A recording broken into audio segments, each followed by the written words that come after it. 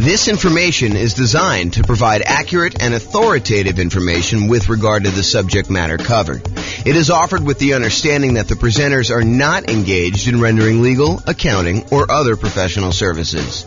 If legal advice or other expert advice is required, the services of a competent professional should be sought. Welcome to the Renton Real Estate Investing and Real Estate Financial Planning Podcast. Learn all about investing in real estate in Renton, Washington, with a combination of real estate financial planning and modeling with numbers specific to Renton, plus syndicated, more generalized recordings of live and pre-recorded real estate investing classes. Not all of them specific to Renton. Be sure to stay tuned after the podcast for a message from our sponsors. All right, so real estate investing shocks. I'm James Orr. So how this class came about. So I had a client, real estate brokerage client. They were under contract to buy a new construction property, and they've been under contract for a long time. I'll show you the actual dates in there. Some new construction, and this was an example of that, had an exceptionally long period where you're waiting for the property to be built. So in this particular case, they went under contract, and the builder said, your property is going to be worked on and finished in whatever it was, 6 months from now or something like that. So they were too far out for them to reasonably pay a fee to lock their interest rates. Because when you lock interest rates more than a certain number of 60 days or something in advance, you're a lender, right? So 60 days in advance, then it's much more expensive to pay for that lock. And there's usually a premium on that interest rate. It's not like you get that best rate. If you lock it within 60 days, you get the best rate. If you lock it more than 60 days, there's usually a cost to it, or sometimes there's a cost to it, and usually the rate's a little bit worse. And so they were like, hey, it's 6 months out, rates are really low. Let's see if they'll go down. I mean, there's always that chance that they'll possibly go down because they've been going down for so long. But they did not lock their rate.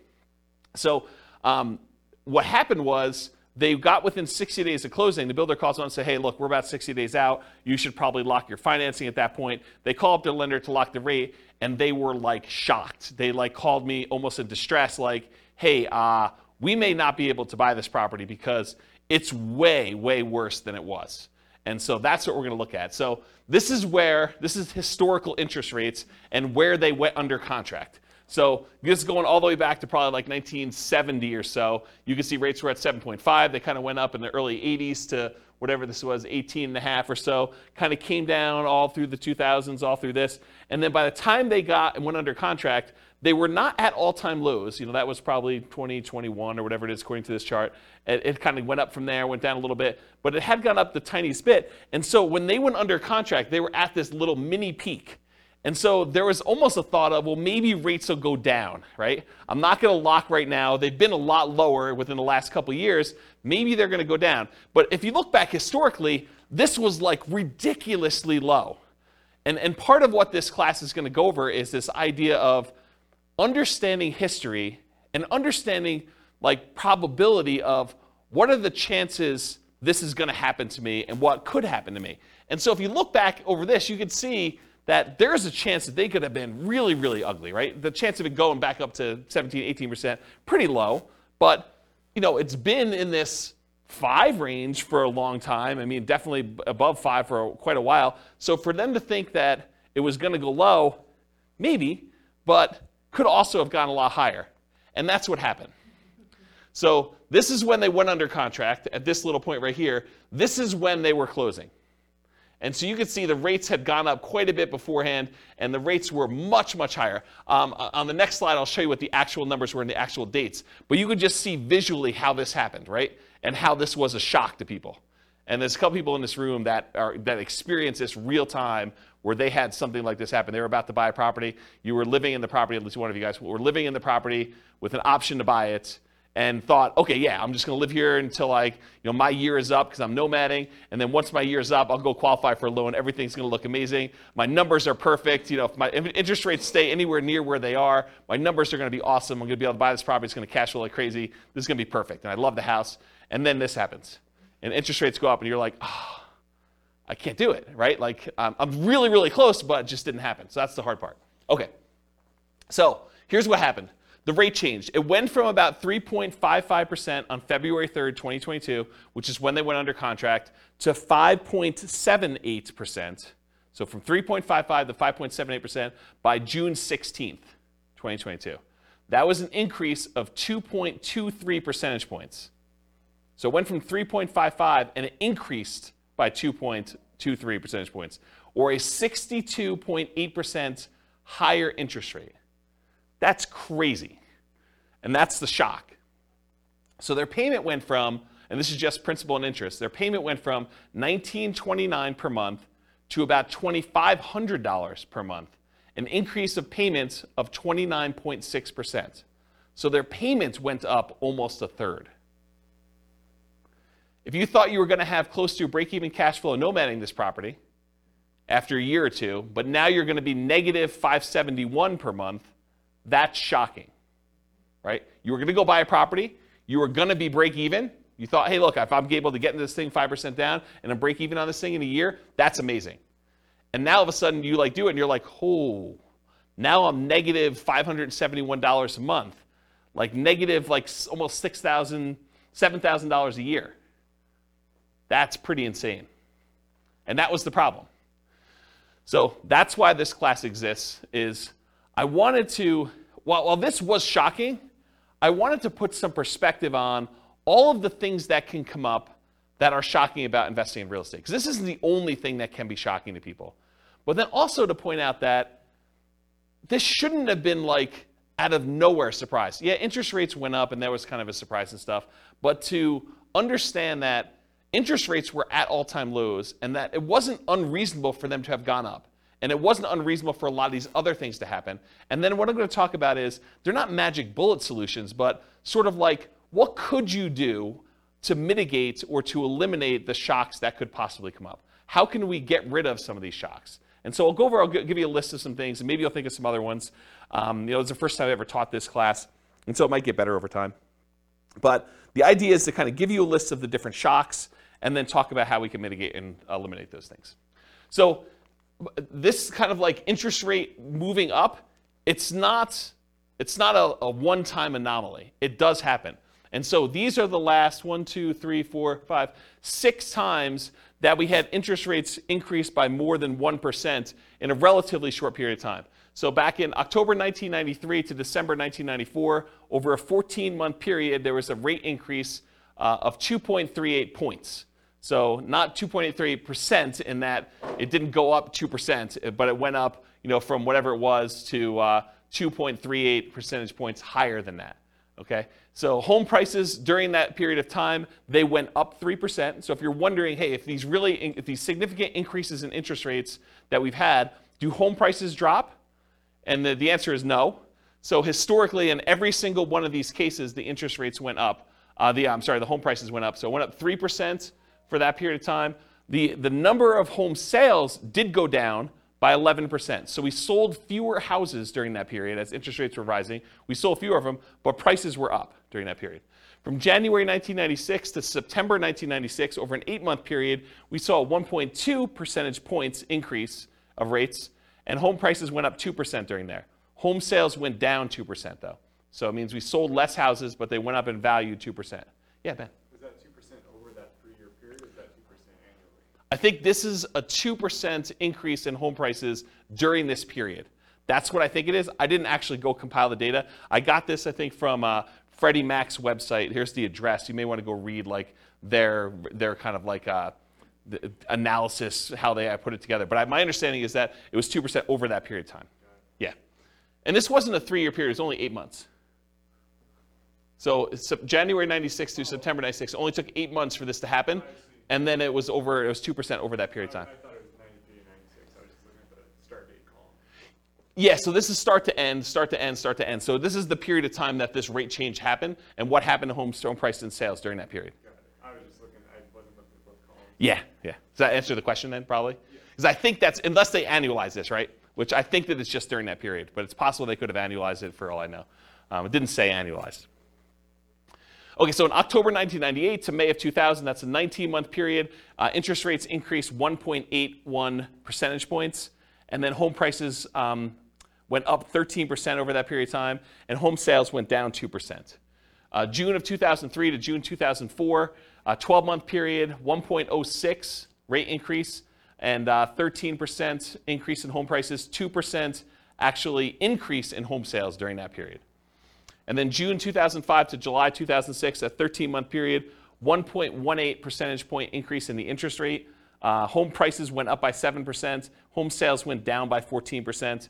And then November 2012 to December 2013, that was a 13-month period, 1.11 percentage point increase. Home prices went up 11%, and home sales went down 2%.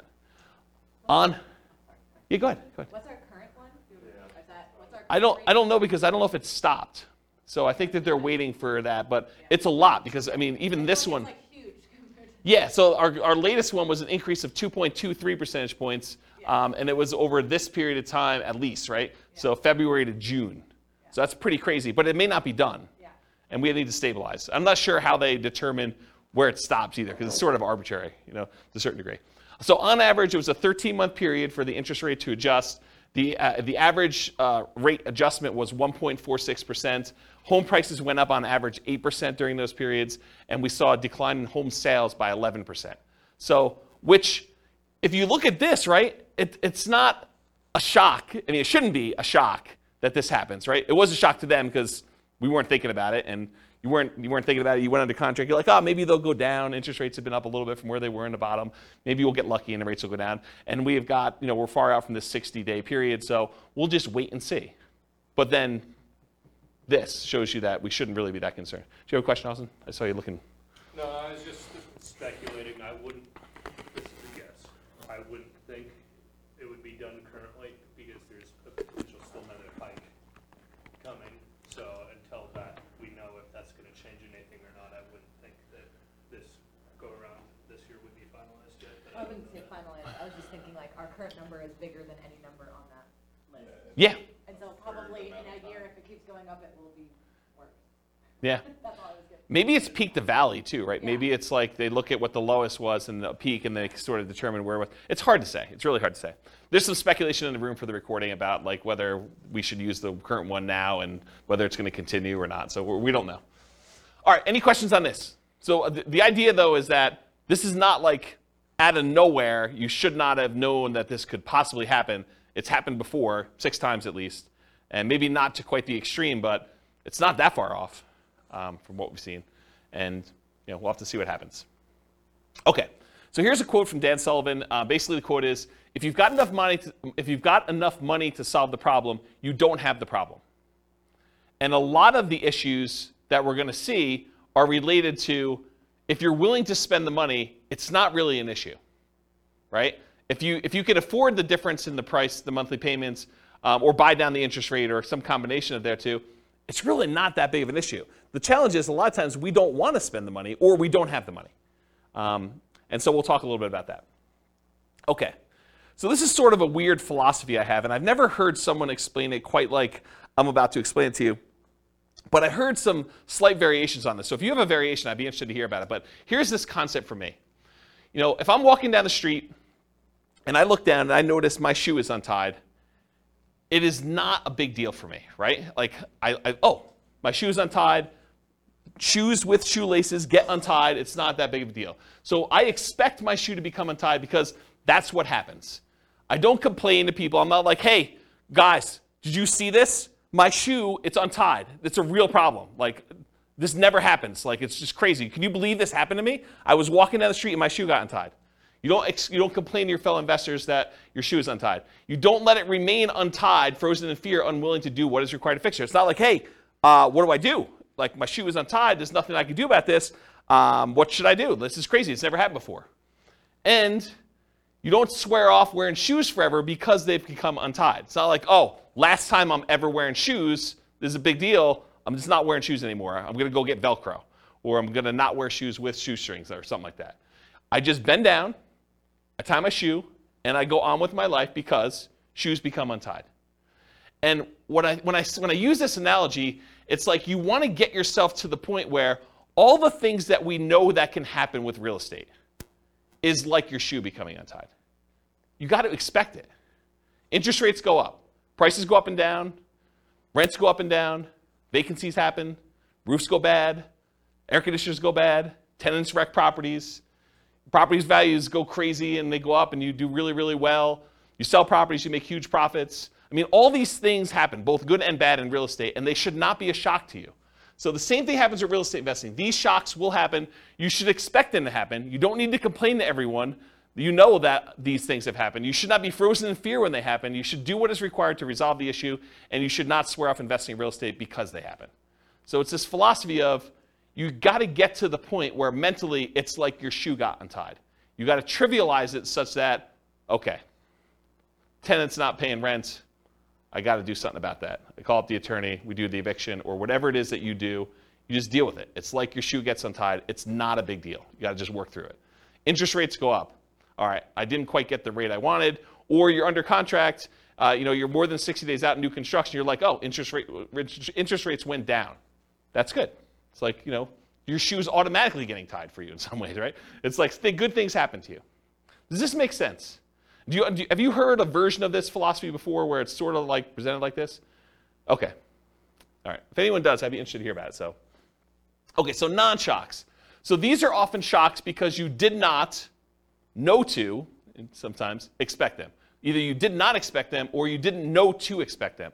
But you probably should come to expect them. A lot of things we're going to talk about tonight, they're going to seem like, yeah, that makes sense, but I don't always think about it when I'm doing the thing, and so I forget about it, and then when it's a shock to me because it happens, right? So this is thinking about things probabilistically, not this will always happen or this will never happen, but there's a chance, a small chance that this could be really ugly. There's a large chance that this is going to be fine, and there's a medium-ish, smallish chance that something could happen and it makes it, inconvenient where I have to bend over and tie my shoe, okay? So what are the chances you'll need to deal with this, and what do you do if it does happen? And here are some examples of the shocks that we're going to cover. All the contingencies you have in your contract, they're there for a reason. Things that you can terminate a contract on, that's why you can terminate, because sometimes you discover things while you're under contract that you were not as you expected. They're shocks to you. So we'll talk a lot about those. All the maintenance you have on properties, all the repairs you have on properties, and capital expenses that come up with properties. Guys, roofs go bad. You should budget to have to spend $5, $10, $15, $20, $50,000 on a roof. Whatever it's going to cost you to replace a roof, you got to know it's coming. Got to know ACs go bad. You got to know furnaces go bad. You got to know that flooring wears out. Kitchens get outdated or wrecked or destroyed by tenants sometimes. Bathrooms get destroyed.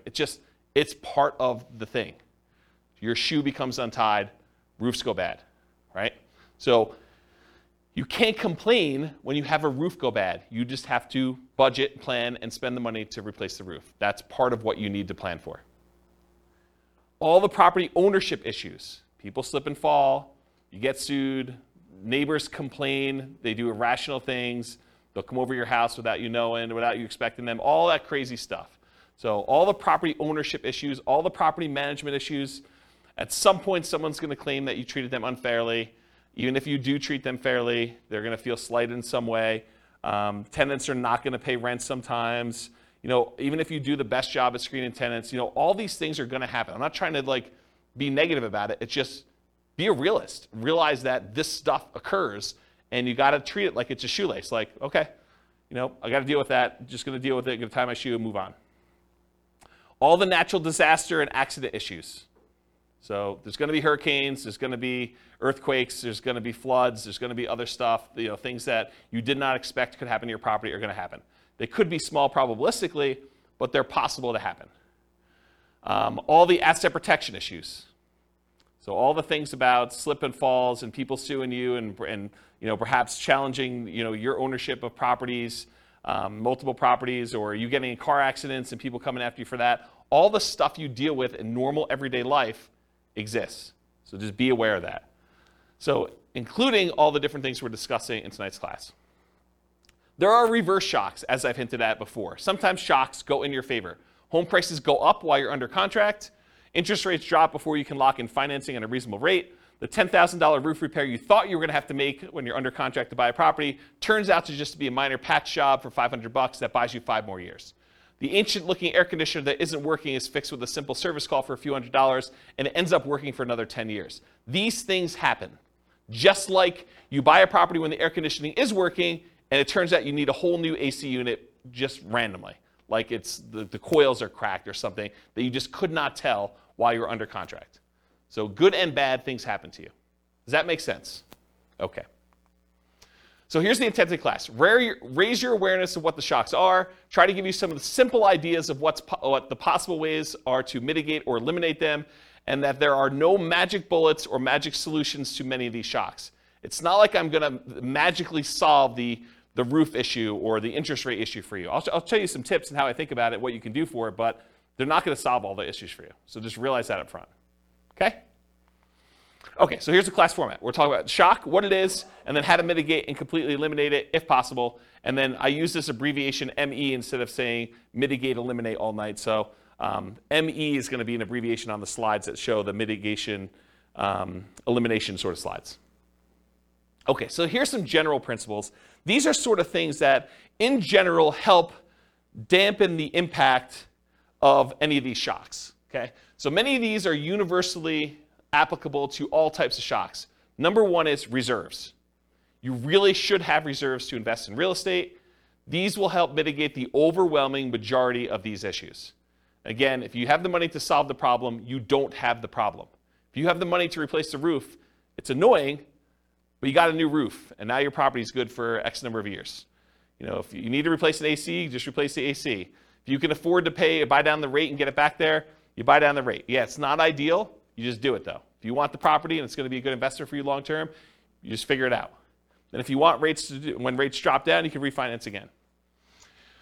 So one thing is having reserves. Number two is worked with experienced professionals that have navigated or at least been trained to address these issues before. So be willing to pay for advice from your team, attorneys, accountants, CPAs, inspectors, property managers, real estate agents, brokers, the title folks, et cetera, et cetera, et cetera. If you're willing to have people that have gone through this before and can help you navigate and understand, well, typically here's how we deal with this, here are some solutions we usually use, or put it in perspective for you, I think that's worthwhile. Study history. So know what has happened in the past, and ideally not just the very recent past. As I showed you on that chart with interest rates coming down, they were really looking at, and I didn't ask them this, but I assume that they were really looking at that last 5 years or so where interest rates were really, really low. And they were like, hey, look, we just came off a really, really low interest rate. Maybe these rates are going down again. But if they look back over a very long period of time, they would have seen that it's not unreasonable that the rates did what they did, right? And then have a backup plan whenever possible. So what is your plan if this happens? Maybe really low probability, but what are you thinking? And maybe there's things you can do now that will make it easier for you in the future should that come up. And then evaluate what your risk exposure is and determine what level you're okay with. If rates go up by 0.5 point, am I still in? If rates go up by 2 points, am I still in? If rates go up by 5 points, am I still buying this property? And just evaluate what makes sense for you. What are you willing to deal with? What are you not willing to deal with? And then patience. I think this is part of the manage your expectations sort of philosophy. It's like, what's reasonable for you? Like, what do you expect to happen? Do you expect every property that you go to buy that you will have no things come up on inspection? Or that you'll never have a property go vacant? Or you'll always be able to get the rent you estimated when you buy a property? Or that rents always go up? You can always rent it for more than you rented it for the previous time. Managing your own expectations and knowing what it is. You don't hit home runs every at-bat. It's not like every time you do this, everything goes perfectly and you score. Do what is within your circle of control and let go of things outside your circle of control. They had no control over the interest rate. They did have control as to whether they were willing to pay the premium to lock in that early. It seemed so expensive at the time to lock in whatever that was, 6 months ahead of time.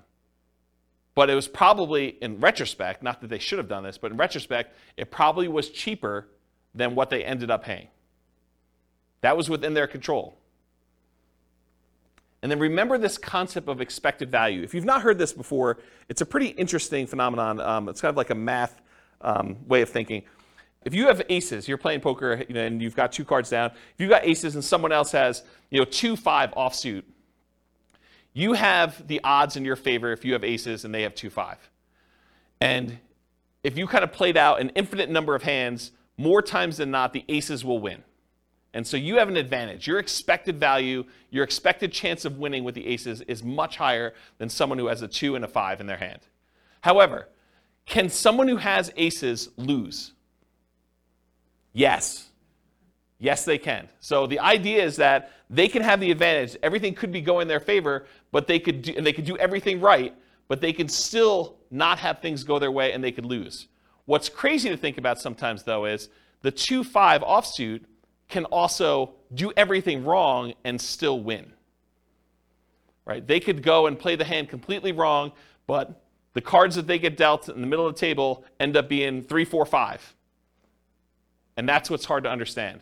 So you got to think to yourself, okay, the odds look really good if I do these things for me to win. Not saying I'm guaranteed to win, but they look really, really good. And you got to be careful because sometimes, like with the 2-5 offsuit, you do the wrong thing and you get rewarded. You locked in 6 months earlier and paid the premium, and that seemed like the wrong, it may have even seemed like you were doing the right thing at the time, and maybe that ended up not being the right thing. And you could still end up that being correct if you had interest rates go up by 2.65%, over that period of time too. Okay. Any questions on patience? Cool.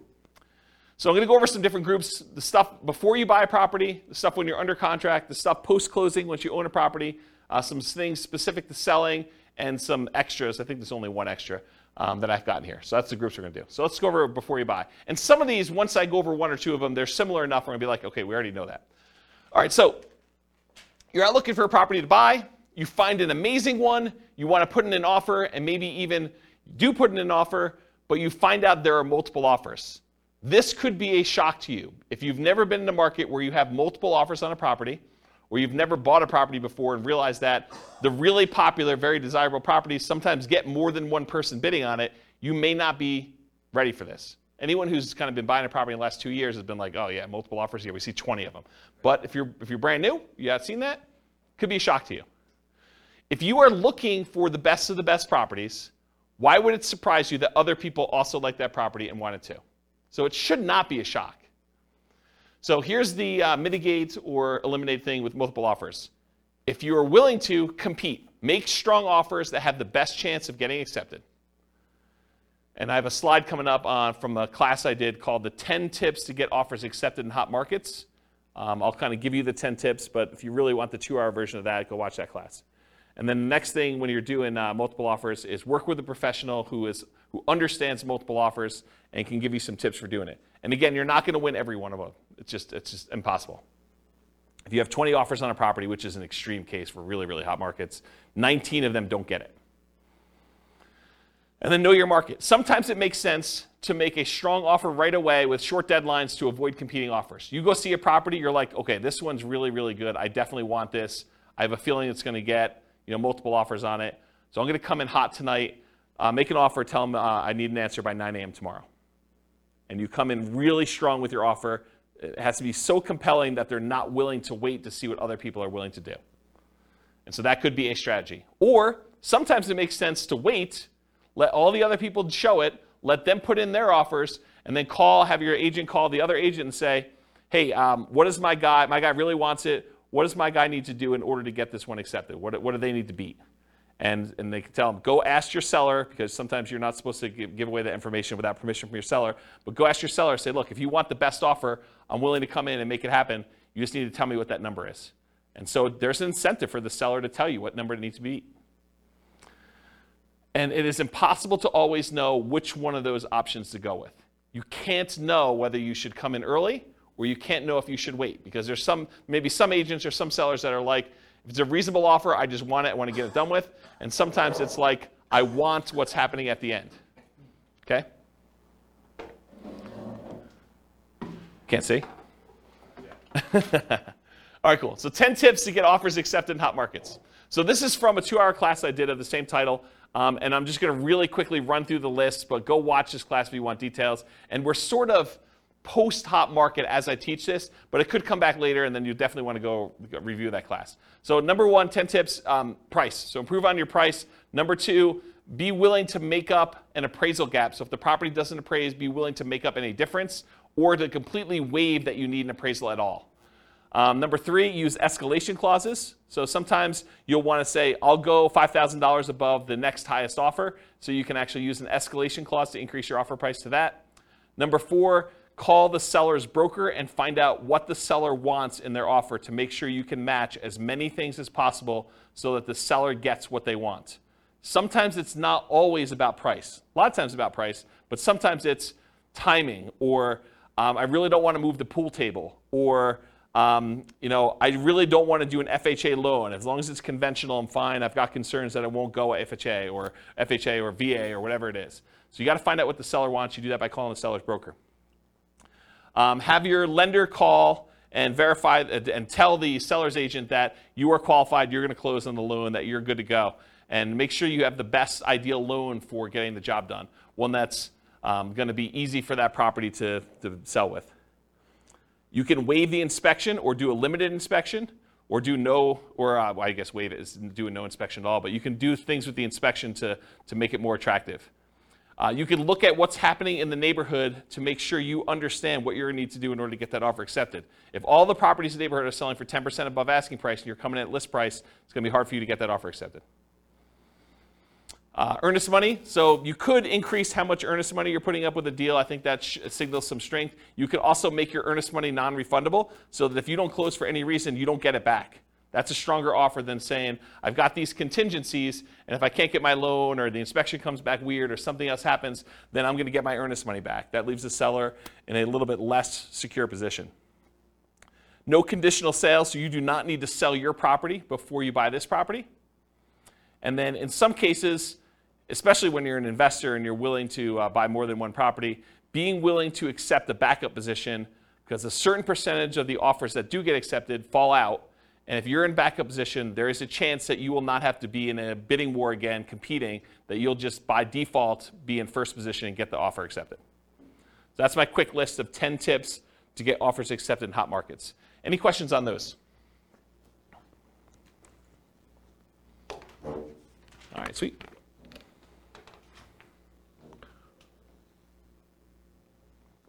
All right, cash offers. So you're making offers, where you're getting loans to purchase the property, but you keep getting beat out by cash offers. For some people, this is a shock. They're like, hey, look, I'm offering $10,000, $20,000, $30,000 over asking price, or maybe you're just asking full price. Whatever it is, you're making really strong offers, but they're not accepting your offers. You're like, what do I need to do? I offered $30,000 above asking price, and you wait 30 days and you see the property close and it didn't sell for $30,000 above asking price, but you were getting a loan and the person that bought it paid cash. So you're seeing that you're being beaten out by cash offers. What do you do about that? That's a shock for some people, by the way. They're like, why is this happening? It's frustrating. So same stuff for getting offers accepted in hot markets. Do as much of that as you can. You might also evaluate whether you're willing to pay the cost to use a service that allows you to make cash offers.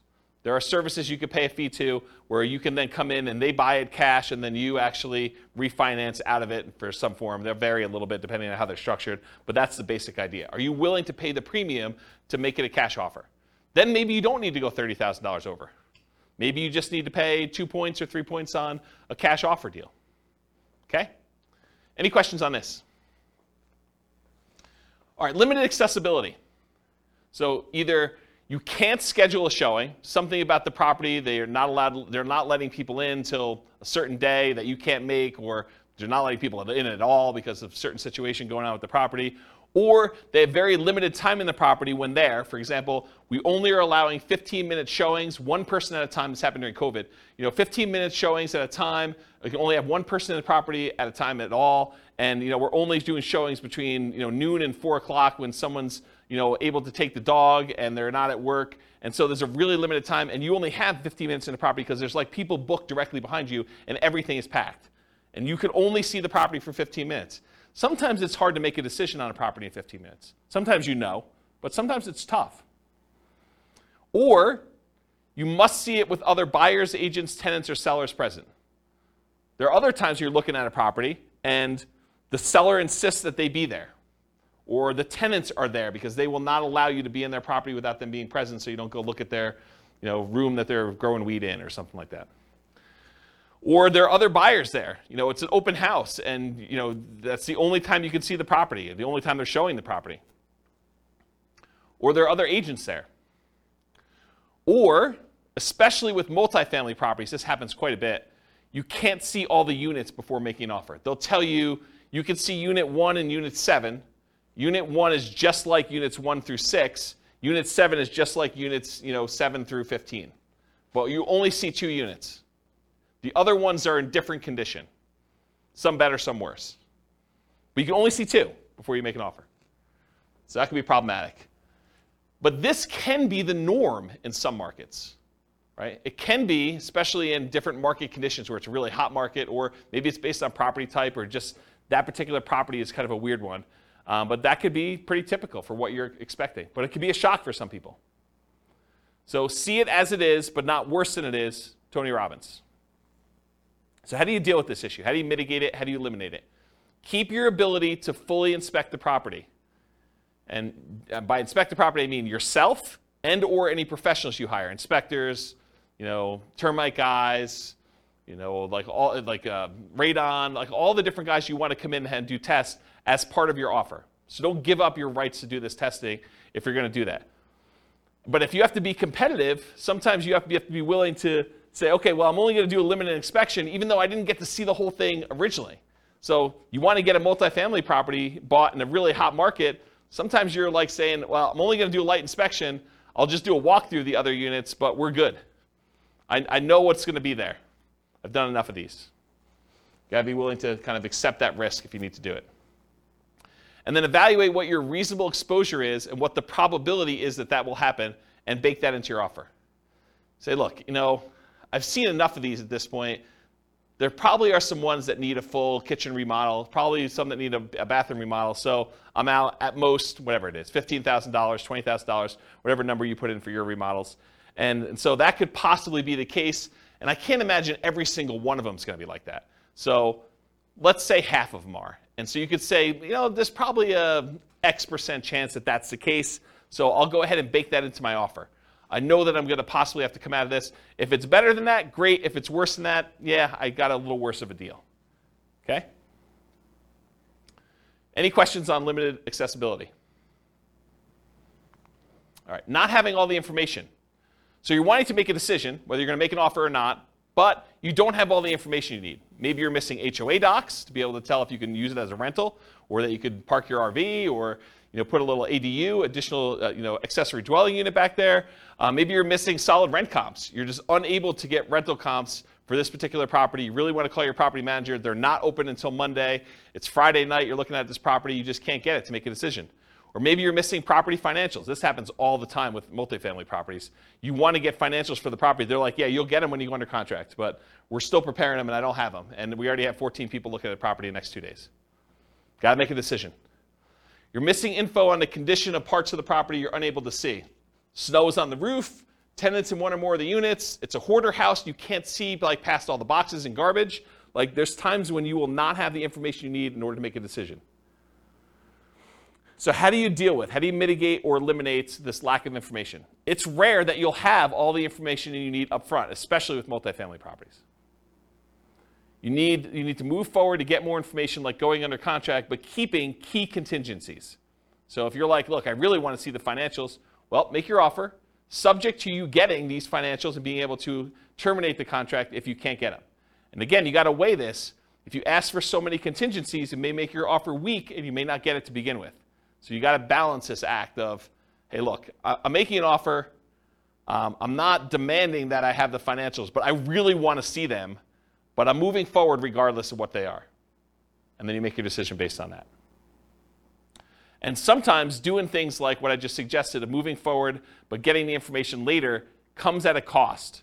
Paying for an inspection, paying for an appraisal, paying for professional opinion or advice on a property that you may ultimately not end up buying. That's part of the buying process. You're going to pay some of those costs, and sometimes you're not going to end up buying the property. And sometimes you buy with incomplete or sometimes inaccurate information. So sometimes you buy a property and you never get the information from the seller. You're guessing. It's incomplete history. Or sometimes they give you information and it's wrong. They tell you, yeah, the HOA allows RV parking here. and you come to find out that that was not correct. Or Airbnbs. That's another good example. All right, so try to evaluate what risk you're likely to have and what risk you might have and decide if you're willing to take that or not. In some cases, you might be risking the cost of inspections, the cost of appraisals, and or your earnest money. Most contracts are going to be written as what we call earnest money contracts, which means if you don't perform, you and the seller agree, if you don't perform buying the property, that you and the seller agree that they get to keep your earnest money as liquidated damages for you not being able to perform. So if you put up $5,000 as earnest money, and for some reason you're unable or unwilling to perform and buy that property, they keep the $5,000, and that's what their reward is for you not performing. However, there are some versions of the contract where you could check a box or you could write it differently, and it becomes specific performance, which means you and the seller agree that if you don't buy the property, they will sue you and force you to buy the property or force you to pay damages. And it's not just $5,000. Okay? So the risk is if you have a specific performance contract and you don't perform, then you could have a lot more responsibility or obligations to the seller than whatever you put up as earnest money.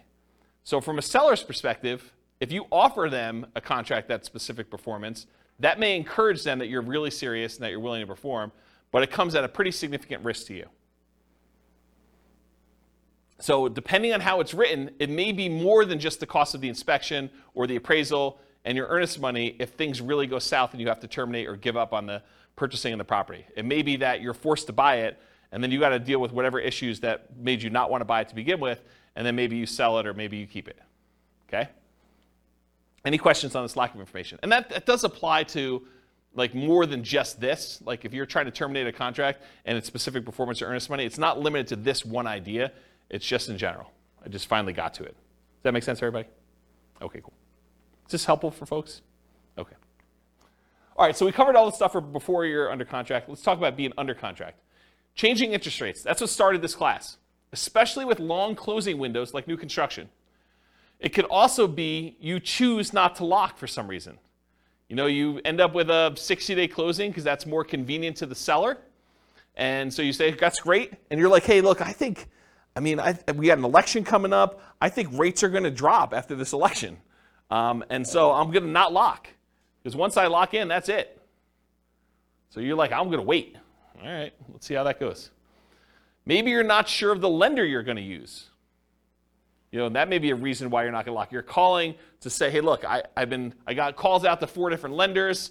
I want to find out what's going on. You do this over the weekend, or you do this where there's a Fed, you know, as like a hearing or whatever they do where they kind of announce what's going on, and they usually announce that they're going to raise rates or lower rates, and it just happens to be over the time when you're shopping all your different lenders. Or maybe you're required to switch lenders while under contract and have to relock. You go under contract, you think you're going to use a lender, they get a little farther into your file and they realize, hey, we can't do your loan. You've got XYZ problem, and you know our underwriter's saying no, even though they should be saying yes. Or we have an overlay that prevents us from doing these types of loans. Or you need to go to a special lender to deal with this. Or I'm not qualified to do this special situation you've got going on. And they say you got to go to another lender. And now rates are different. All these things can come up. So changing interest rate, what do you do to mitigate or eliminate this? You consider locking rates as soon as possible.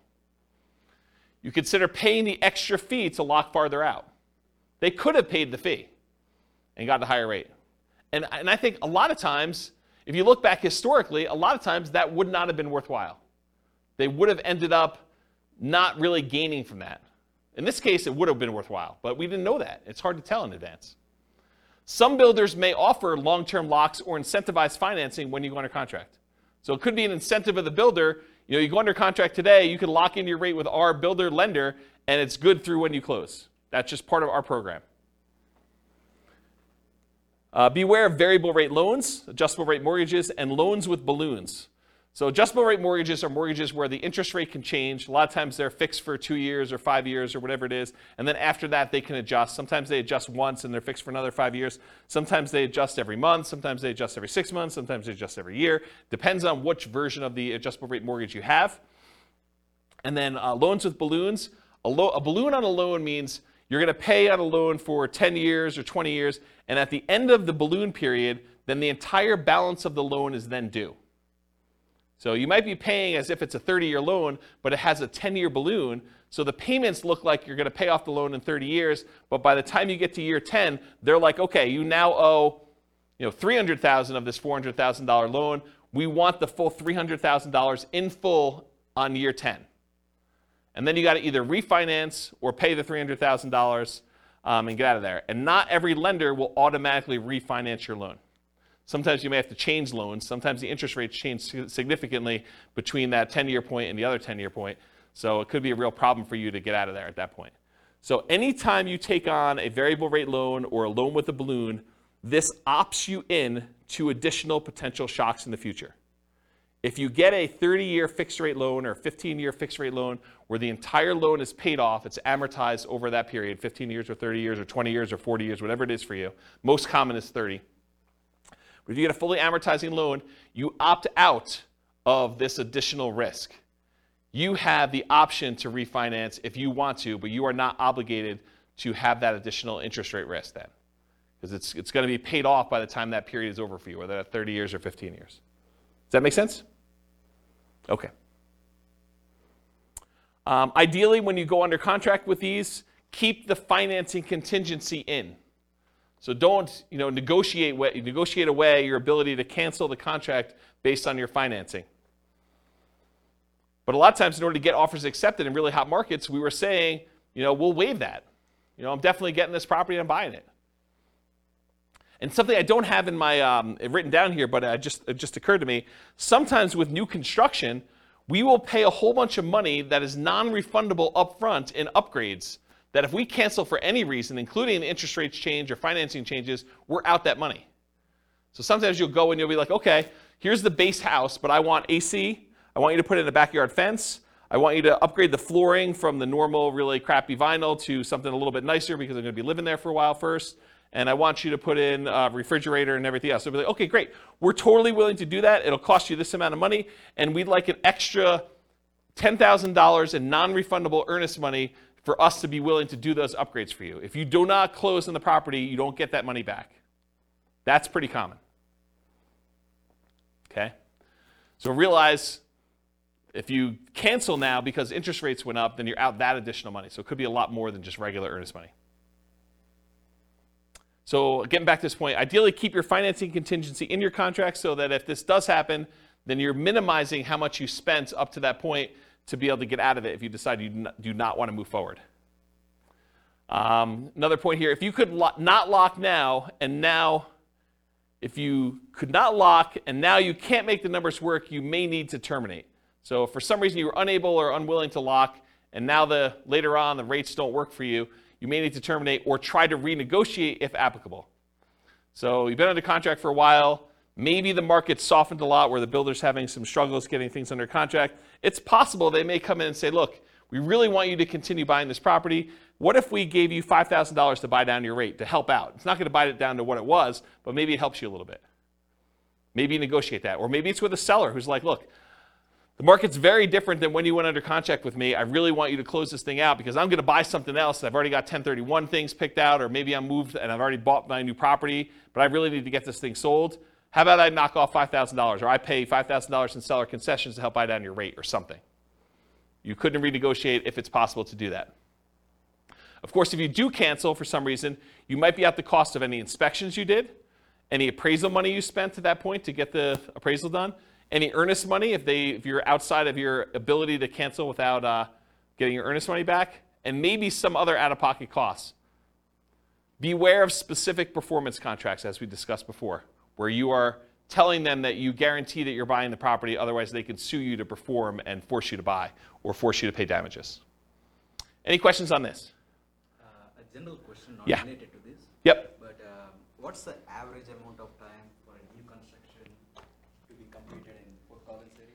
It varies. So it depends on the builder and how backlogged they are. Some builders will actually build spec homes where they're building them in advance and you could buy it within 30 days. And then other builders are such that they have not broke ground yet on the property, and other ones they're in different stages where they say, look, these 5 we've already dug foundations and they're going to framing. These are already framed, and so depending on which one of those you buy could be a different time. And some of the other ones where they haven't dug ground yet, it could be like, hey, we're going to get to this one, but it's in phase 2, and phase 2 is not going to start for 3 months, and then it's going to be 6 months from when we actually do that. So it could be really long time. Right, but you would still only get 60 days for lock-in rate for the loans. That's correct. A lot of times you are limited to how far out you can lock unless you're willing to accept a higher interest rate or pay a fee, or both. Got it. Yep. Yeah, so there's trade-offs when you're doing this. Do you pick one that's going to be ready in 30 or 60 days and think that, I want that? Or is there something really special about this lot that you really want this one and you don't like the models they have on the lots that are there?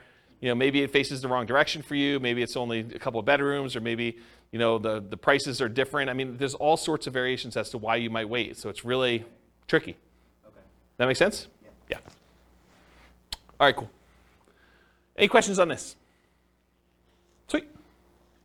Inspection issues.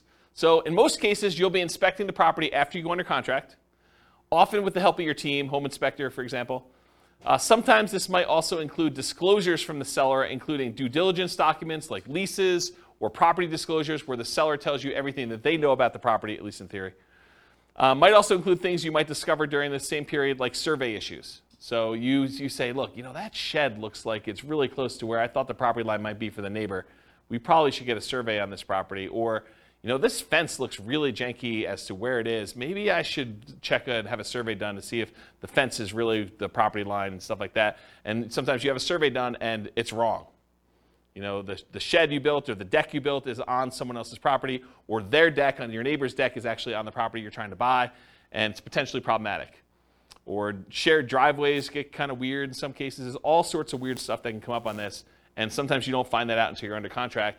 And a lot of times you've already paid your inspection fee at that point, because you've inspected the inside of the house, and you paid the survey guy in order to come out there and do this, and you paid for your appraisal, even if the appraisal wasn't done yet, because you kind of prepaid it with the lender in order to get a jump start on it, because there was a shortage of appraisers and you wanted to make sure you got your spot in line. And so now you're out, inspection, survey, and appraisal for a property that you may be terminating on or that you got to negotiate on. So that could be a shock to you. You just got to realize that up front. Okay? There are going to be things that come up on a property on inspection. So this should not be a surprise to you. You are going to find things on the inspection. That's what the inspection is for. Okay? The inspection is to get a second set of eyes, a professional's eyes, or 2 or 3, depending on whether you're going to bring in specialists for other things like radon and asbestos and meth and mold and all things like that. So you might get more than one inspector's eyes on it or as a professional. Maybe even contractors give you opinions about what things are going to cost and what things need to be done for certain issues you may see on the property. So you're going to have these things done, and you're going to find things that you did not know. You'll be like, oh, I didn't know that. I'm glad you told me that that's going to cost $20,000 to fix. Now you know. Typically, you're not going to be negotiating things you saw or discovered before you made your offer. So if you saw that there was no kitchen sink, you should not be negotiating for a kitchen sink once you make your offer. You saw it, you made your offer based on not being a kitchen sink there. Does that make sense? And that goes for a wide spectrum of things. Okay, that's it. And even with the inspection, sometimes your inspector is unable to do something. Like it snows around here, and sometimes the roof is covered with snow. Your inspector cannot inspect the roof when it's got covered with snow. So if you're buying a property and you have a really limited inspection window, unless you extend out the ability to inspect it for snow later or something like that, or sometimes it's under snow for 30 days, not as much around here, and it's highly unusual. But if that's the case, that's problematic. You may be buying a property that you've never seen the roof for. Okay, so how do we mitigate or eliminate these? Reasonable expectations. If you're buying a 20-year-old property and the roof's never been replaced, you or your team should realize it's going to need a new roof soon. Just makes sense. So for you to be surprised by that or shocked by that's problematic. Keep your ability to terminate and negotiate in a contract. Might be out of the cost of an inspection, maybe an appraisal in some cases, maybe your earnest money depending on how you structure it. But you want to make sure that you have what you need to be able to negotiate these things if things come up. If it's not something acceptable to you, even if the seller could or would address it, then with the advice of your team, terminate. So make sure you understand what the repercussions are. But if you're like, hey, look, even if they did move the shed. There's something weird about that. I don't want to be involved in it anymore, or whatever. If they could fix something that you had an issue with, then you have to make that decision. And then negotiate legitimate shocks, not just trivial things. So realize that up front. Any questions on inspection? Cool. Can't qualify for a loan. So you're about to buy a property, you're getting a loan. Ideally, you got pre-qualified with a lender, a quality lender, before going under contract.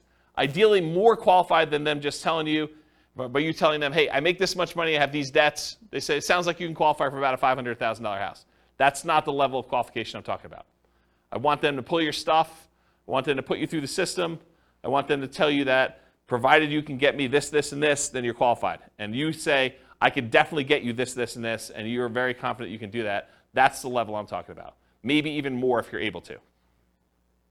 While under contract, you discover you no longer qualify for the loan. So something happens that prevents you from getting the property. And it could be any number of things. Credit change, something happens to you where, a medical bill you thought you paid pops up and all of a sudden it's not done. You're like, this is problematic. It's going to take me a little time to get this fixed out and work through it. Or maybe I don't have the money to pay the bill anymore or whatever. Your income changes. Maybe you get, what's the opposite of promoted? Demoted. You get demoted and you get put in a lower position job or something like that. Or you have to change jobs. Unfortunately, while you're under contract, you have a loss of job or something like that. If you have a significant injury or an accident that prevents you from working, if you get divorced while you're under contract to buy a property, or you have a death of a spouse, these types of things can happen, and they could change your situation and prevent you from getting the loan. So if you can't qualify for the loan, how do we mitigate or eliminate that? Prevention. Work with quality lenders up front that can qualify you ideally before going on a contract. You don't want just some fly-by-night lender telling you, yeah, you probably can qualify for about this, and then you find out later you cannot. But even then, occasionally something unexpected will come up. So especially for things that may be more likely for you, for example, job loss when you know your company has been downsizing, what's the backup plan if that should happen? So know in advance, hey, if for some reason I do get downsized, I'm terminating. Or we're going to have mom and dad co-sign or whatever your backup plan is for you.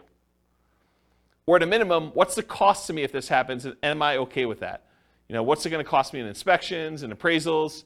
And there are some cases, it's very rare, where a lender will eat the appraisal if for some reason you don't qualify for the loan. It's pretty uncommon, but in some cases they do. I know of one credit union around here that does. Actually, I know of another bank that does too. There's 2 banks that I could think of that do that, but I don't think of anyone else. Do you know of anyone else that does that? Yeah, it's pretty uncommon. So be super careful about that, and you could lose your earnest money. Sometimes there are deadlines for you to object to being able to get acceptable financing, and sometimes that deadline will appear days before your closing. So imagine for a minute they say, hey, look, your loan objection deadline is the 25th of the month, and we're closing on the 30th of the month. So there's a 5-day period when you cannot get your earnest money back if something happens to you. If you lose your job in that 5-day window, you don't get your earnest money. Because your last day to object to you not being able to get the loan was the 25th.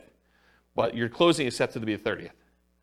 So if you get in a car accident, get injured, get divorced, something happens to you or your job, credit score changes significantly enough, all those things can impact it. I had a client once, was under contract to buy a property, and they got married while they were under contract. And when they went down to the bank to open up a joint checking account, because they were buying the property together, it was like, they're getting married, they're going to buy a house. Went down to the bank to open up a joint checking account, and the banker, very innocently, and to help them, I'm sure, said, would you like overdraft protection on your checking account? They're like, yeah, that sounds good. Let's do overdraft protection. So they went and did that. They opened up, by getting overdraft protection, they got opened up a new line of credit. It changed their credit score enough where they barely qualified for the loan because it actually gave them a hit to their credit score. So be super careful. Talked about that. All right, cool. So what happens if you can't get insurance on a property? Sometimes you can't get insurance at all. You go to buy a property and you realize this is uninsurable, not able to get insurance at all. More commonly, you might not be able to get reasonably priced insurance for the property. You'll call down to insurance and they'll be like, hey, so this is a weird property and it's got ABC going on with it. in order to get insurance, it's going to be 3 times what you thought it was going to be. You're like, whoa, that is expensive. So be aware that that can happen. Sometimes properties are in flood zones, and you might not know they're in a flood zone. It's not like there's water on the ground in flood zones all the time, right? It's flood zones because it occasionally gets flooded. So flood insurance can be expensive. It might be more expensive than you thought it was going to be based on location, age, composition, history, something like that. So be aware. Other one on here, fire. Fire? There's a lot of places that won't not insure homes because of what they're considered in terms of property. Like if you were in Netherlands or other areas, it can be really hard to insure. So they could not insure them because they're in some type of fire area where like forest fire or something like that? Yeah. Yeah, that's kind of what I was thinking about location, but yes. Yep. Yeah, so how do you mitigate or eliminate this risk of can't get insurance? You can check with your insurance agent before you make an offer. I'm not sure I would go to that extreme, but you could. I mean, that's one way to mitigate or eliminate it. Sometimes you still run into the unexpected, though. They give you a quote, think it's something, then when they finally formally submit it, something weird comes up. Most lenders require insurance if you're getting a loan, so are you willing or able to buy the property for cash if you can't get insurance on the property?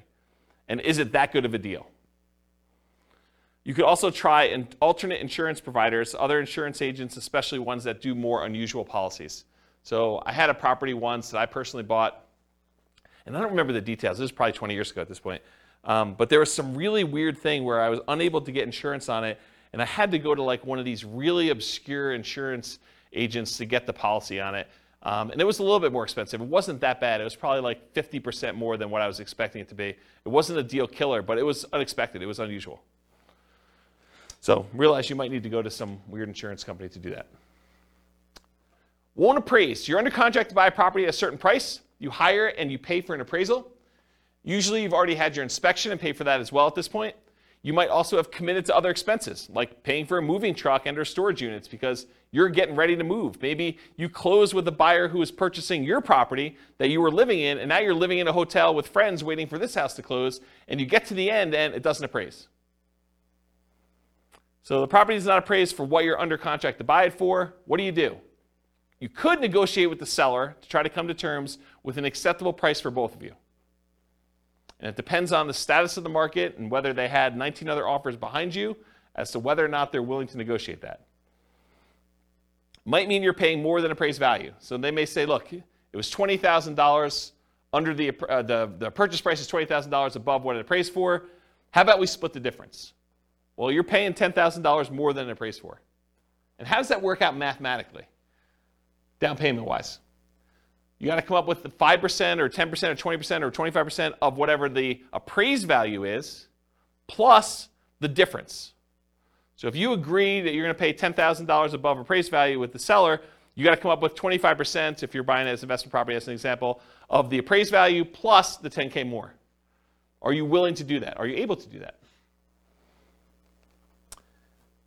And if you can still terminate based on appraisal, you might be able to get your earnest money back. If you're like, hey, look, I don't want to buy this property because it appraised for $30,000 less than what we're under contract for, so I think I want to cancel. And so you paid for inspection, probably paid for the appraisal, but probably can get your earnest money back if your deadline is still there and you're able to do that in a contingency. Yeah? Can you also get another appraisal? In some cases, you may be able to get another appraisal. Sometimes that can really vary, right? Appraisal. It can. You could also contest the appraisal. Yeah, sometimes you could say, hey, look, you use really bad comps. These are not comparable sales. Yep, those are also good mitigate, eliminate options. Is FHA? I think FHA sticks with the property. I think if you have an FHA appraisal on a property, I'm pretty sure that sticks with the property for like 6 months or a year or something like that. Talk to your lender to get details. But certain appraisals will stick with the property, even if you go and try to hire another lender to do it. With conventional financing, I'm pretty sure they do not, as of right now, and this could change. Lending policies change all the time. Okay, title or HOA issues. So you're under contract to buy a property. You negotiated to have the right to review the title work with your attorney and the HOA documents.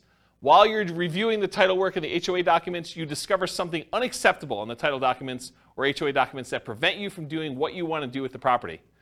For example, having an RV or being able to do short-term rentals or being able to have rentals at all or something like that. Or that you feel could impact you when you got to resell the property later. So maybe it's not something you're worried about, but you're like, hey, that's going to be a problem because this property is sort of built for X, and it turns out you can't do X with it based on something in title or something in the HOA documents or something like that. So something comes up where you're unwilling to do this. As a side note, this is like one of my little weird pet peeves. Is your real estate agent competent to review title work for you? Are they trained on how to review your title work and tell you what is going on with it, whether there's a problem in there or not? The answer is no. We do not get trained on title work. Title work is an attorney type thing. It's a legal thing. So your real estate agent is not qualified. So you should not rely on your real estate agent to review your title work. All right, so how do you deal with, mitigate and eliminate title HOA issues? So in some cases, the seller could do something to solve the issue.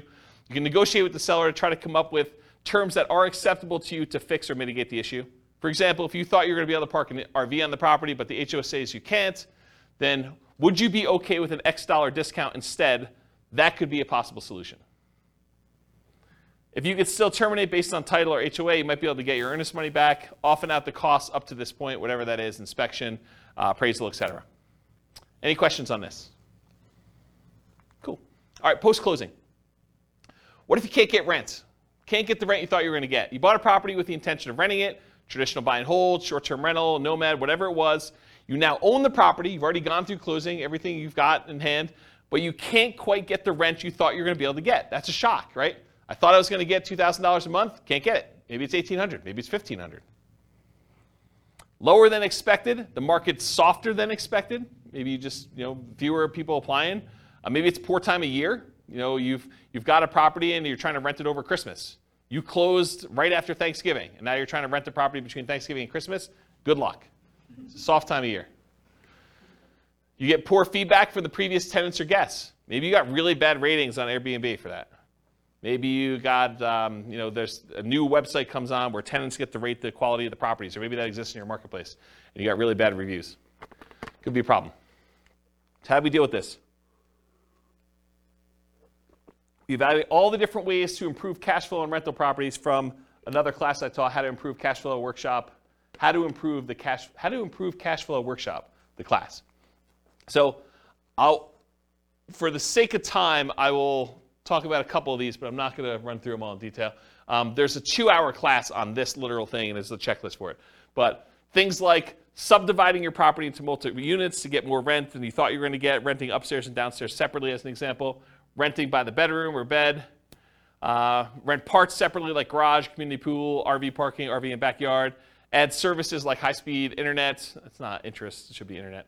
Offer the property to a tenant buyer on lease option, lease purchase, or agreement for deed to increase income, reduce maintenance, charging pet rent, charging fence rent or carpet rent. They want new carpet, you charge them extra rent in order to pay for that, or extra rent for something else the tenant desires that you install. Let's see here. Maybe change the term of the rental agreement, daily, weekly, monthly, or basically go from a long-term, year-long lease with monthly rentals to short-term rental in order to increase rent. Maybe charge weekly or bi-weekly instead of monthly. Include done-for-you services like lawn care, snow care, removal, house cleaning for an extra fee. Can I convert it to a duplex, triplex, or fourplex or more? Can I rent out the property furnished to get more rent? Can I start marketing earlier and start a higher, more aggressive price to test prices? So all these different things. There's a couple slides on this. So go watch that 2-hour class. I'll put a link to it in the show notes. But there's a lot of stuff you could do in order to increase rents on that. All right, next one, undisclosed issues. You find out about undisclosed issues after closing. So you buy the property, you close, you're all excited, you walk with your keys, you go pull your car into the driveway when you get there, and the neighbor comes over and is like, hey, I am so glad you bought that meth house. We were really concerned it was going to be another drug dealer coming in. I'm so glad you guys bought that. And you're like, what are you talking about? This was a meth house? Oh my gosh, I didn't know that it was a meth house. That's a real problem. So you find out about something undisclosed after your closing. The seller may or may not have actually known. Maybe the seller didn't know it was a meth house. Maybe they were an absentee landlord and they were just oblivious, and they thought the calls from the police were just solicitations for raising money for the police fund, when they were really calling to say, hey, you got people serving meth or dealing meth out of your property. The inspector may have missed the issue. So it's possible the inspector did their best, but they couldn't see it or didn't know to look or just overlooked it or was just hiding or something like that. Or maybe you may have assumed it was a small issue when it turned out to be a more expensive issue. So you thought this was going to be a $500 fix because you've had that issue in the past before and it didn't cost that much. But now they're like, oh, no, this is not a $500 fix. This is a $5,000 fix or $10,000 fix. We got to go in the walls and rip stuff out. And you're like, whoa, can't you just do this? They're like, nope, it's beyond that. Can't do that. So some common ones might be repairs or unable to use it the way you intended. Those are like the big groups. All right.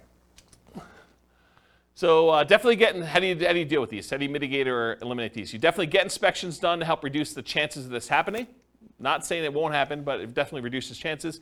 Get bids from contractors for repairs you're unsure about, and maybe even ones you think you know how much they'll cost, because with inflation, I'm finding that prices are way up beyond what I thought they were going to be. Okay, so if you thought, hey, in the past I had this done 5 years ago, it was X number of dollars, but now it might be 2X or 3X in some cases. This reminds me of a really funny story. So I bought my first house, had a wood-burning fireplace in it, and so I'm talking to my father-in-law about buying wood, like wood for the wood-burning fireplace. And I was like, oh, it came in these logs. I got to cut it up or something like that. He's like, oh, just go buy a chainsaw. I'm like, how much does a chainsaw cost? He's like, I don't know, $13, $14. I was like, what year did you buy your chainsaw in? He's like, I don't know, 78, something like that. I'm like, it's got to be over $100 today for a chainsaw. So you just never know with inflation and stuff. All right. Get advice from your professionals about being able to use the property as you intended. Typically, the seller is not responsible for making sure that you can use the property the way you desire. You could think, hey, I'm going to do this as a short-term rental. The seller is not responsible for making sure that you can use it as a short-term rental. You are. So you got to do that research and find out, make sure that you can do it. All right, what happens if the seller or the tenant won't move out? And this could be at the time of closing, or it could be something that happens after you own the property. So you buy a property, and now the seller or the tenant won't move out. So you were supposed to get the property vacant. You do your walkthrough right before closing, and you go in the property, and there's still like at least 1 or 2 days of stuff to be moved out of the property. Like you're like, they hardly moved anything.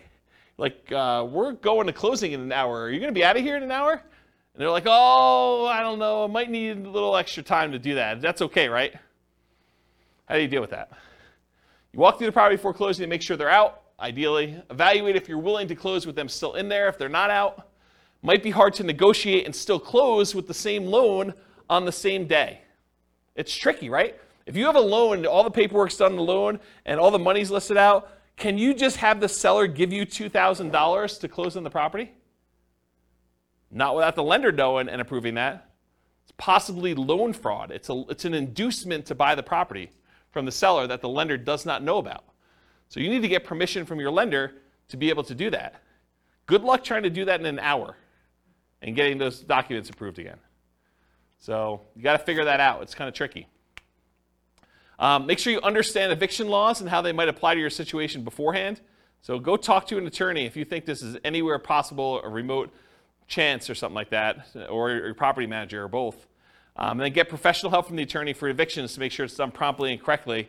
You don't want to go like Wild West this and kind of try to make it happen. You really want to understand what you're doing. Any questions on these? Kind of shocking, right? Be able to do that? Oh. Apparently I must have missed one of the slides. So underinsured or not insured for some things. So not all things can be easily covered by insurance. But many investors, especially newer investors, may shop solely by insurance premium and not compare coverage to understand what's covered and what's not to some extent. So the thing is, you go and you call 3 different insurance agents, and they say, okay, your policy is going to be $1,400, your policy is going to be $1,200, your policy is going to be $1,100, the 3 ones you call.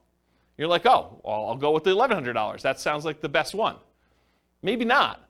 Maybe the $1,100 one didn't cover sewer backups into your basement. Or only covers personal injuries on your property to $500. And now someone gets in an accident on your property, they slip and fall, and their medical bills are $5,000, and now you're coming out of pocket $4,500. Well, that $300 that you saved doesn't look so good now, does it? And that's the difference between some of this stuff. So you have to have you have insurance, but you opted to choose a less expensive insurance policy. It's limited coverage for an actual claim, or it's not covered at all. You gotta make sure you understand what you're buying and what you're covered for. And apparently I didn't do any things in there, so I think I covered it though. All right, what about price or rent drops? You buy a property, you typically don't see price drops or rent drops on properties you're under contract with, since the market tends not to move that quickly in a way that you can easily measure. Right? You're under contract for 30 days typically. You're not going to see a price drop or a rent drop in that particular amount of time. While you own the property, the price drops or the rents drop. So change your strategy to one that has longer term perspective. Convert a fix and flip to a long-term rental as an example. So if you bought a fix and flip and you're buying a property, and for some reason you're unable to sell it for the profit margin you wanted, maybe you decide to convert it to a long-term rental, hold it for a year or two until you have the profit margin you want, and you fix it that way. Okay. Change the use to improve the value. So you were using it one way, long-term rental, now you change it to short-term rental.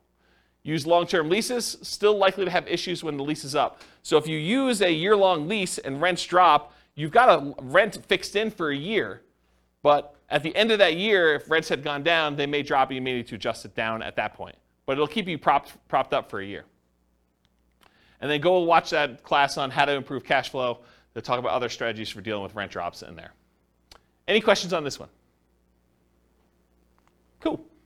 HOA restrictions. HOA won't allow your intended use. You can find out after you buy that your HOA won't allow for rentals. Could be that they change their policy after you own the property. So this has come up for some clients before, so it's kind of important. Let's say you bought a property and you planned on using it for a rental. And while you own the property, the HOA gets together and all the different members of the HOA vote to change the rules of the HOA so that now you can no longer do regular rentals or short-term rentals or something else. That's potentially problematic. And in some cases, they may have to grandfather you in if you were already using it that way, but maybe they don't. You should definitely know the rules around you for what that could be. So read through your HOA docs is how you mitigate or eliminate it. Read through the HOA docs carefully before buying, often done while you're under contract. It may also be done prior to making an offer, but it's often not practical. Most of the time, they're not giving you HOA docs to read before you go under contract. Most of the time, it's done afterward. You may not have access to them until you're under contract, and you may need to act quickly on in-demand properties just to get your offer accepted. Get the help from your attorney interpreting them if you're concerned. Your real estate agent is not reading all these HOA docs. So you should be reading them and getting the help of an attorney if you need help interpreting them. We're not trained on that. It's not like we get training on interpreting HOA covenants. What about loan call due? Oh, this is an interesting one. I put some slides I've never put in a presentation before here, so this will be interesting for you guys. Loan call due. So you decide you want to buy a property, like buying it subject to, or maybe even on a lease option, as you'll see here in a second, or you move it into a LLC after you buy it for asset protection reasons. You know, things like that, where you're like, you don't think it's a big deal, but now the lender's like, wait a minute, you now triggered this due on sale or due on transfer clause. What happens if the loan gets called due? Oh, that's pretty interesting. So let's take a look. How do you mitigate or eliminate this? You understand and get advice on the Garn-St. Germain Depository Institution Acts of 1982, which discusses loans being called due. Talk to an attorney about it before doing these types of creative deals and asset protection strategies. And I want to be 100% clear.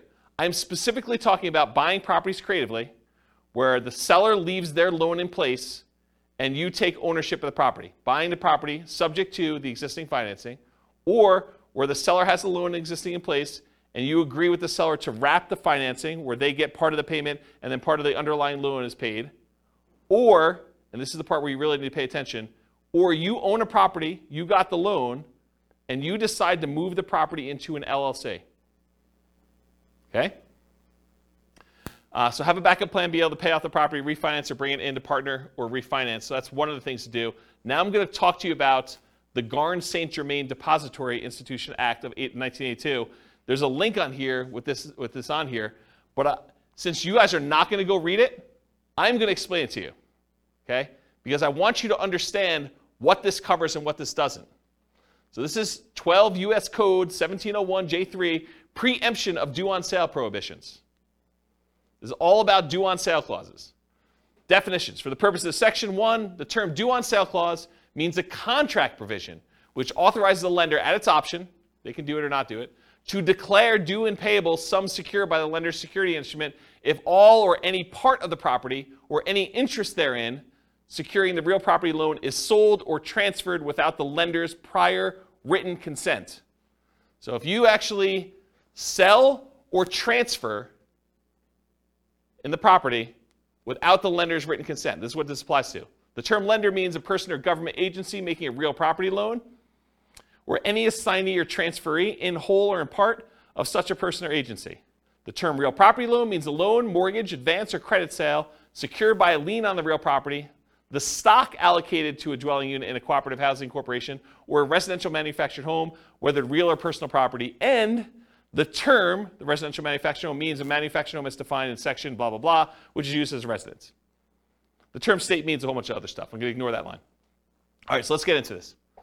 The loan contract in terms governing execution or enforcement of due on sale options and rights and remedies of lenders and borrowers, assumptions of loan rates, section 1, notwithstanding any provision in the constitutional laws of any state or the contrary, a lender may, subject to subsection C, enter into or enforce a contract containing a due on sale with respect to a real property loan. So they can enforce this. Except as otherwise provided in subsection D, the exercise by the lender of its option pursuant to such a clause shall be exclusively governed by the terms of the loan contract. So basically the terms of this are in the document itself, and all rights and remedies of the lender and borrower shall be fixed and governed by the contract. So it's in the paperwork you sign at closing. In the exercise of its option under a due on sale clause, a lender is encouraged to permit an assumption of real property loan at the existing contract rate or at a rate which is at or below the average between the contract and market rates, and nothing in this section shall be interpreted to prohibit such assumption.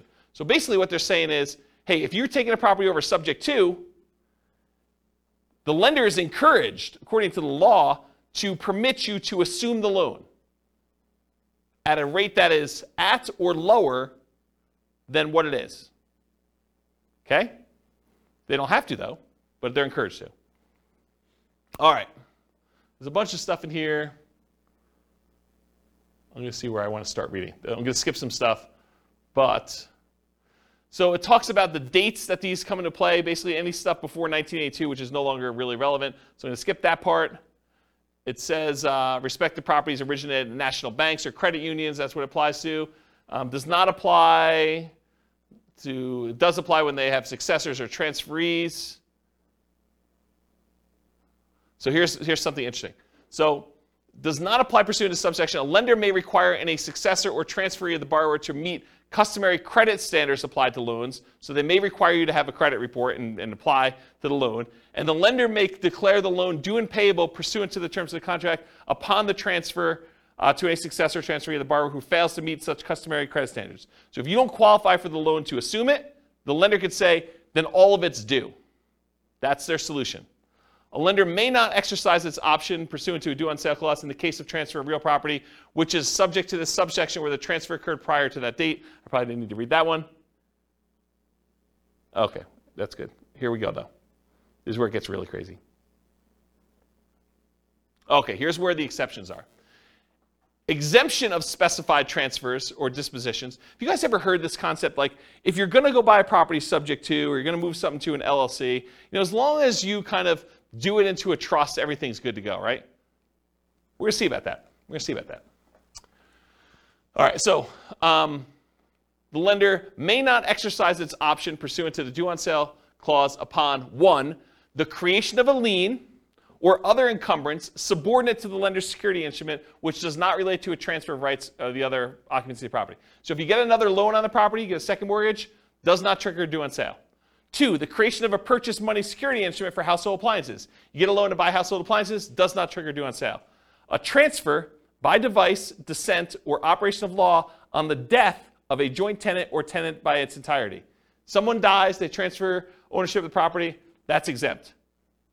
The granting of a leasehold interest of 3 years or less. If you rent the property for 3 years or less, that does not trigger the due on sale clause. However, I'm going to continue reading. Not containing an option to purchase. If you do a lease with an option, that triggers the due on sale clause. Says it right here. If you do a lease option, it triggers the due on sale clause. A transfer to a relative resulting from the death of a borrower. So you die, you want to give it to your kids, that's cool. Doesn't trigger the due on sale. Transfer where the spouse or children of the borrower become an owner of the property. That does not trigger the due on sale clause.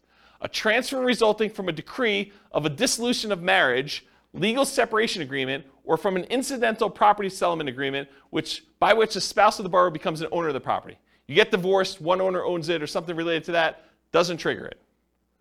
A transfer into an inter vivos trust. This is the one we were talking about, right? A transfer into an inter vivos trust in which the borrower is and remains a beneficiary, and which does not relate to a transfer of rights of occupancy in the property. So yes, if you transfer into a trust where the seller still is the beneficiary of the trust, that does not trigger the due on transfer clause. But what does? You transfer into a trust, and then that trust's beneficiary is someone other than the original seller, the original owner of the property, that does trigger it. Any other transfer disposition described in regulations prescribed by the Federal Home Loan Bank Board. Isn't that crazy? Now you've read it. Now you know. Doesn't that just dissolve all asset protection? Yes, right? So here's the thing. So the question was, does that just dissolve all asset protection? It's super interesting to think about. Because if they transfer ownership to another entity, because an LLC is another entity, that is by design what the LLC is set up for. It's not you. You are not that LLC. You're trying to set up a legal entity that is not you. So if you transfer it from you to an LLC, you have transferred ownership. Right? So what does that mean? It means that the seller can choose at their option do due on sale. The lender can, yes. It's not, they're not obligated to, and you don't see this happening very often, but I want you to understand from a shock perspective, because this is the class for it, right?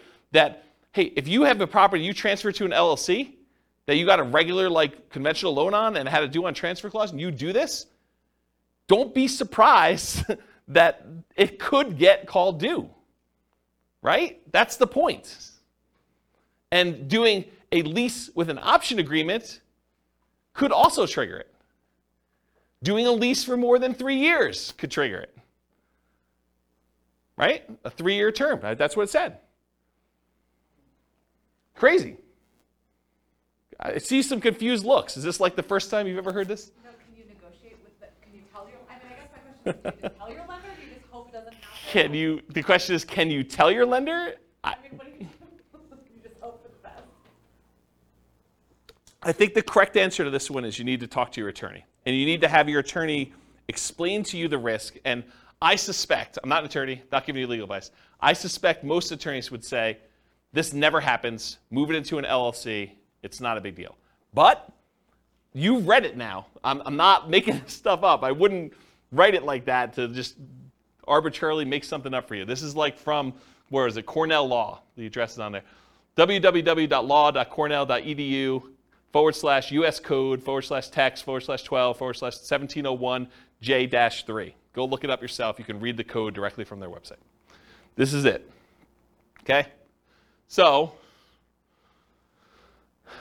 I'm not going to read this last page because it's not germane. But you guys now see what the issues are. Okay? So when you see it online, it's not a big deal, blah, blah, blah. Now you know kind of like you're playing in this gray space and you understand it all. All right, so selling. Any questions on that? I kind of abruptly ended, but surprise! You guys got to learn about due on sale clause. Shock. Whatever it is there. Interesting, right? It's kind of fascinating. So I knew you guys would never go read it, so I wanted to read it to you. It's this gray area of, do I really read you a code, like law code in a class? And you guys are like, ah. But then there's some really interesting things that you have to like, you wait for it. It's like, okay, the build-up's there, but where is he going with this craziness? Well, this is where I was going. Okay, so selling. What if you're selling, you get no offers? That's a shock for a lot of people, especially when you're used to getting 20 offers. You're trying to sell your property, you're marketing it or hired a professional market for you, and you're not getting offers on it. So how do you mitigate or eliminate that? Increase your marketing, improve the desirability of your property, and I define that as change the price, improve the price in some form or another, improve the condition of the property, make it more desirable for them to want to buy it, or improve the terms or financing available for the property. Those are really the three levers you can pull, right? You can increase exposure, get more people looking at it, and hopefully you find the one that wants to buy it. You can change the price to attract more people to it. You can change the quality of the property itself, or you could change the terms upon which you're selling it, or the financing is another way of saying that. So you could bribe them to get better financing. If they couldn't afford the $2,000 a month P&I payment, you could pay $5,000 to buy down their interest rate. Now it's $1,900. Now it looks more attractive. That type of idea. Any questions on this?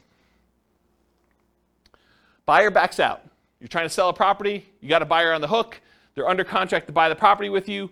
What happens if they don't go through with it? Marketed property for sale, find a buyer, buyer backs out.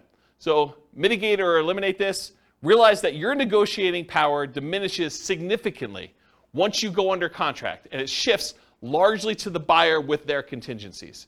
Your strongest negotiating position is before you accept an offer. So try to negotiate as much as you can before that point. You lose a ton of power once the buyer goes under contract and they have all their normal contingencies in the contract. Then the power shifts to them. And that's especially true in markets where the contract is written very pro-buyer, like Colorado, as an example. In some markets and market conditions, a property falling out of contract can stigmatize the property for some future buyers. They say to you, what was wrong that this buyer fell out? Why is the property back on the market? What's going on with it? And so you have a stigmatized property. Now, if you have 19 other offers behind the one that you accepted, that's less of a deal. But if it's a soft market, it's a much bigger deal. Make sure buyers are qualified and able to perform before going under contract. Do as much of your checking before you accept. Call their lender. Verify that they can actually get their loan. Verify that they're a strong buyer. Try to feel out the, see if you can read between the lines in the paperwork as if they're going to be a pain in the butt and ask for a ton of things on inspection or be really nitpicky about stuff, or, like if a buyer comes in, and this is going to sound horrible, but if a buyer comes in and in the additional provisions, they list out 14 other things they want you to do as part of you accepting their offer, that's a sign that you're going to have some interesting challenges with that buyer, right? You just know that's not normal. You're not usually seeing that. Seller to sweep the garden of the extra leaves before I take possession. Okay, you're sort of telegraphing, I'm a troublesome buyer. I've got some demands. And in some markets, you may still choose to accept that offer because you don't have anyone else. But got to realize that going in. All right, any questions on this? All right, conditional transaction chains. So the buyer's offer is contingent on them selling their home. Usually, but not always, the buyer's property is already under contract. So in some cases, a buyer goes out, they find your property, the one that they love, and they're like, I didn't know that I was going to find the property that I love the first time out. We were going to list our property for sale in the spring, but we really love your property. Will you go under contract with us now so that I could buy your property, and we will have our property on the market in a week? That happens. They really love your property, and now you got to decide, man, do I really want to have my property tied up while this other seller, now the buyer for you, goes and tries to list their property and tries to get it sold? And they don't even have it on the market yet. Well, now you're like, well, what price are you going to put it on the market, and what's it worth? Is this thing going to sit on the market for 6 months while my property's tied up? I really want mine sold. So you got to make some of those decisions.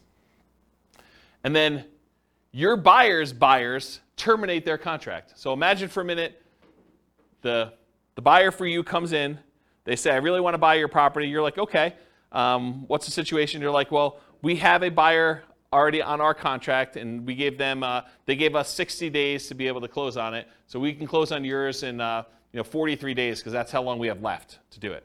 So you're like, okay, I accept that. But now their buyer, for some reason on inspection or they can't get the loan or whatever, they terminate. But they were going to use the down payment from the sale of theirs to buy yours.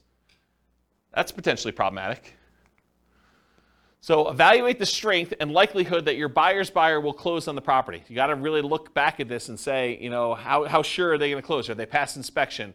How qualified are they? Can I talk to their lender? But you want to do all this before you accept their offer, because then you lose negotiating power. Understand this extra risk. This should not be a shock. If you accept an offer like this, you really should make sure. And they would be able to get their earnest money back because they're... The other person's buyer or yours? Yours, like... Yeah, because that's part of the condition. Yes. So the question was, can the buyer who's under contract with yours get their earnest money back? And yeah, if they have a contingency in your contract that says, I'm planning on buying this thing, and if I can't get my loan, because they now they don't have the down payments, or maybe they can't qualify with 2 mortgages, they may be getting out on loan, or they may be getting out on the contingency they have for you. So you got to be super careful about this one. Consider other buyers before contingent buyers when possible.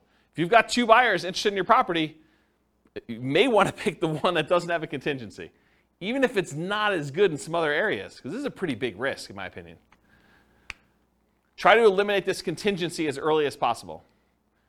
Or it might be very difficult to do this, and it might be really difficult to do this, but maybe negotiate compensation if their buyer fails to perform and they terminate on you. Say, look, I'm willing to wait and work with you, but if this current buyer fails, you need to put up an extra $2,000 hard, because I'm making decisions it's going to cost me more money in order to hold this property and have it off the market for you, because I got to move out in preparation for you buying this one, and I got to go buy something else. Maybe you then go under contract on something else, and it's problematic for you. So the time to negotiate this is when they're hottest, when they're most excited about going under contract in your property, not after you get them under contract and they thought, I won, right? You want to do this before you sign and do it. You want to negotiate these things. But it can be really hard to negotiate, really, really hard, especially if you don't have anyone else interested in yours, right? It's really hard for you to say, oh, we don't have anyone else. Why don't we just accept this one? And the thinking is, if they don't buy it, we'll just, someone else will come along. We'll keep it available for showings, and maybe someone will come along and do it. But the chance of someone coming along and being in a backup position is relatively small. Not a lot of people are wanting to shop properties that are already under contract in some form, unless the market's hot, then they might. Okay, any questions on this?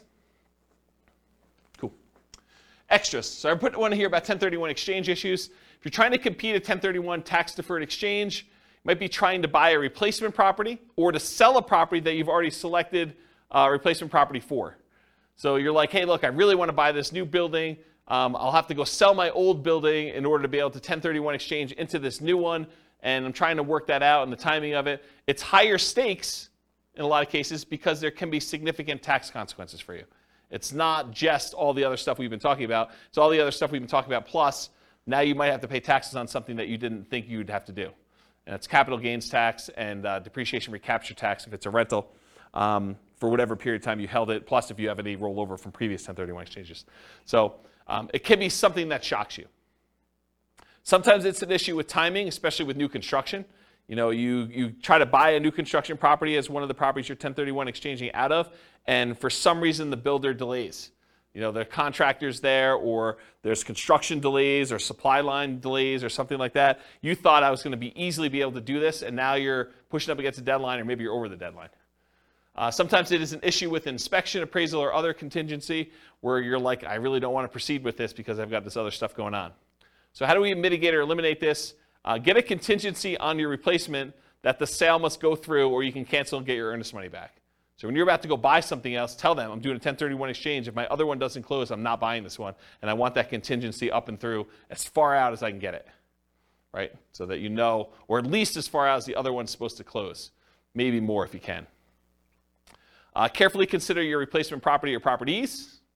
Make sure that you evaluate those as the probability of being able to buy those and whether they look like they're definitely going through or this kind of iffy one or whatever you got going on there. And work closely with your 1031 exchange intermediary, the company you hire to do the 1031 exchange, to discuss what this looks like if things fall apart. Either your buy side or your sell side or whatever. Make sure you have those conversations to understand how they usually deal with it. This is like that expert advice sort of thing, right? And then make sure you have a backup plan. Because some of the consequences for this can be huge. If you owned a property for a long time, it's appreciated a lot. Tax bill could be pretty significant for these. So we're not just talking like, I got a I got to pay $500 extra a month on a rental property because the interest rate went up. This can be orders of magnitude higher, right? All right, any questions on this? Otherwise, I'm going to do conclusion. So, most of these shocks, if you think about the shocks we went through tonight, right? Should you anticipate most of these? Is there anything in there that's really a surprise? No, once I told you what they were like, yeah, I mean, this makes a lot of sense. They should be anticipated. You should see them. You should understand that these are likely to happen. Now, what probability? What's the chance of them happening? Could be really small, could be very common, right? So you got to understand like where we are with that. But getting professional advice and guidance and having reserves can help mitigate most, if not all, that we're likely to experience. Can you see that why having reserves can just say, okay, yeah, that's annoying, but if I want to do it, I'm still going to do it because it's just a little bit more money. And sometimes it's just money at different times, like the roof. It's not like you didn't have to do a roof. It's like you know a roof's coming. It's just now I had to do it at a time that was inconvenient for me. Study history to better understand what can happen. So it's helpful for you if you can look back and say, hey, interest rates have been a lot higher than where they are now. The chance of this thing going up from here is really high. And knowing that that's a real risk for you. Okay. Any questions? Was that helpful? Kind of a crazy class? Surprise. Surprise to all sorts of stuff. I really like that due on sale thing. I think that was pretty cool. No one goes and reads. They just say, on the internet, they say if you do a trust, that's how you get around it. Don't ignore what the law actually says. Just do the trust thing. Okay. All right, cool. No questions? Awesome. Thanks for coming, guys. I do appreciate it. I will see you all next week if you're coming. Bye-bye for now. With home prices up, mortgage interest rates up, and rents up but not quite enough to counteract the higher prices and interest rates, cash flow on rental properties in Renton is harder than ever. Book a call with the Real Estate Financial Planner to apply our proprietary 88 strategies to improve cash flow on your rentals. See the show notes for a link to schedule your call and improve your cash flow today. If you're a real estate agent, lender, or professional in Renton that wants to help our real estate investor listeners, consider reaching out to learn about collaboration opportunities with this podcast. We'd love to add more value to our listeners by having you assist our investors buy, sell, and finance their real estate investments. See the show notes to schedule a call to discuss collaboration opportunities.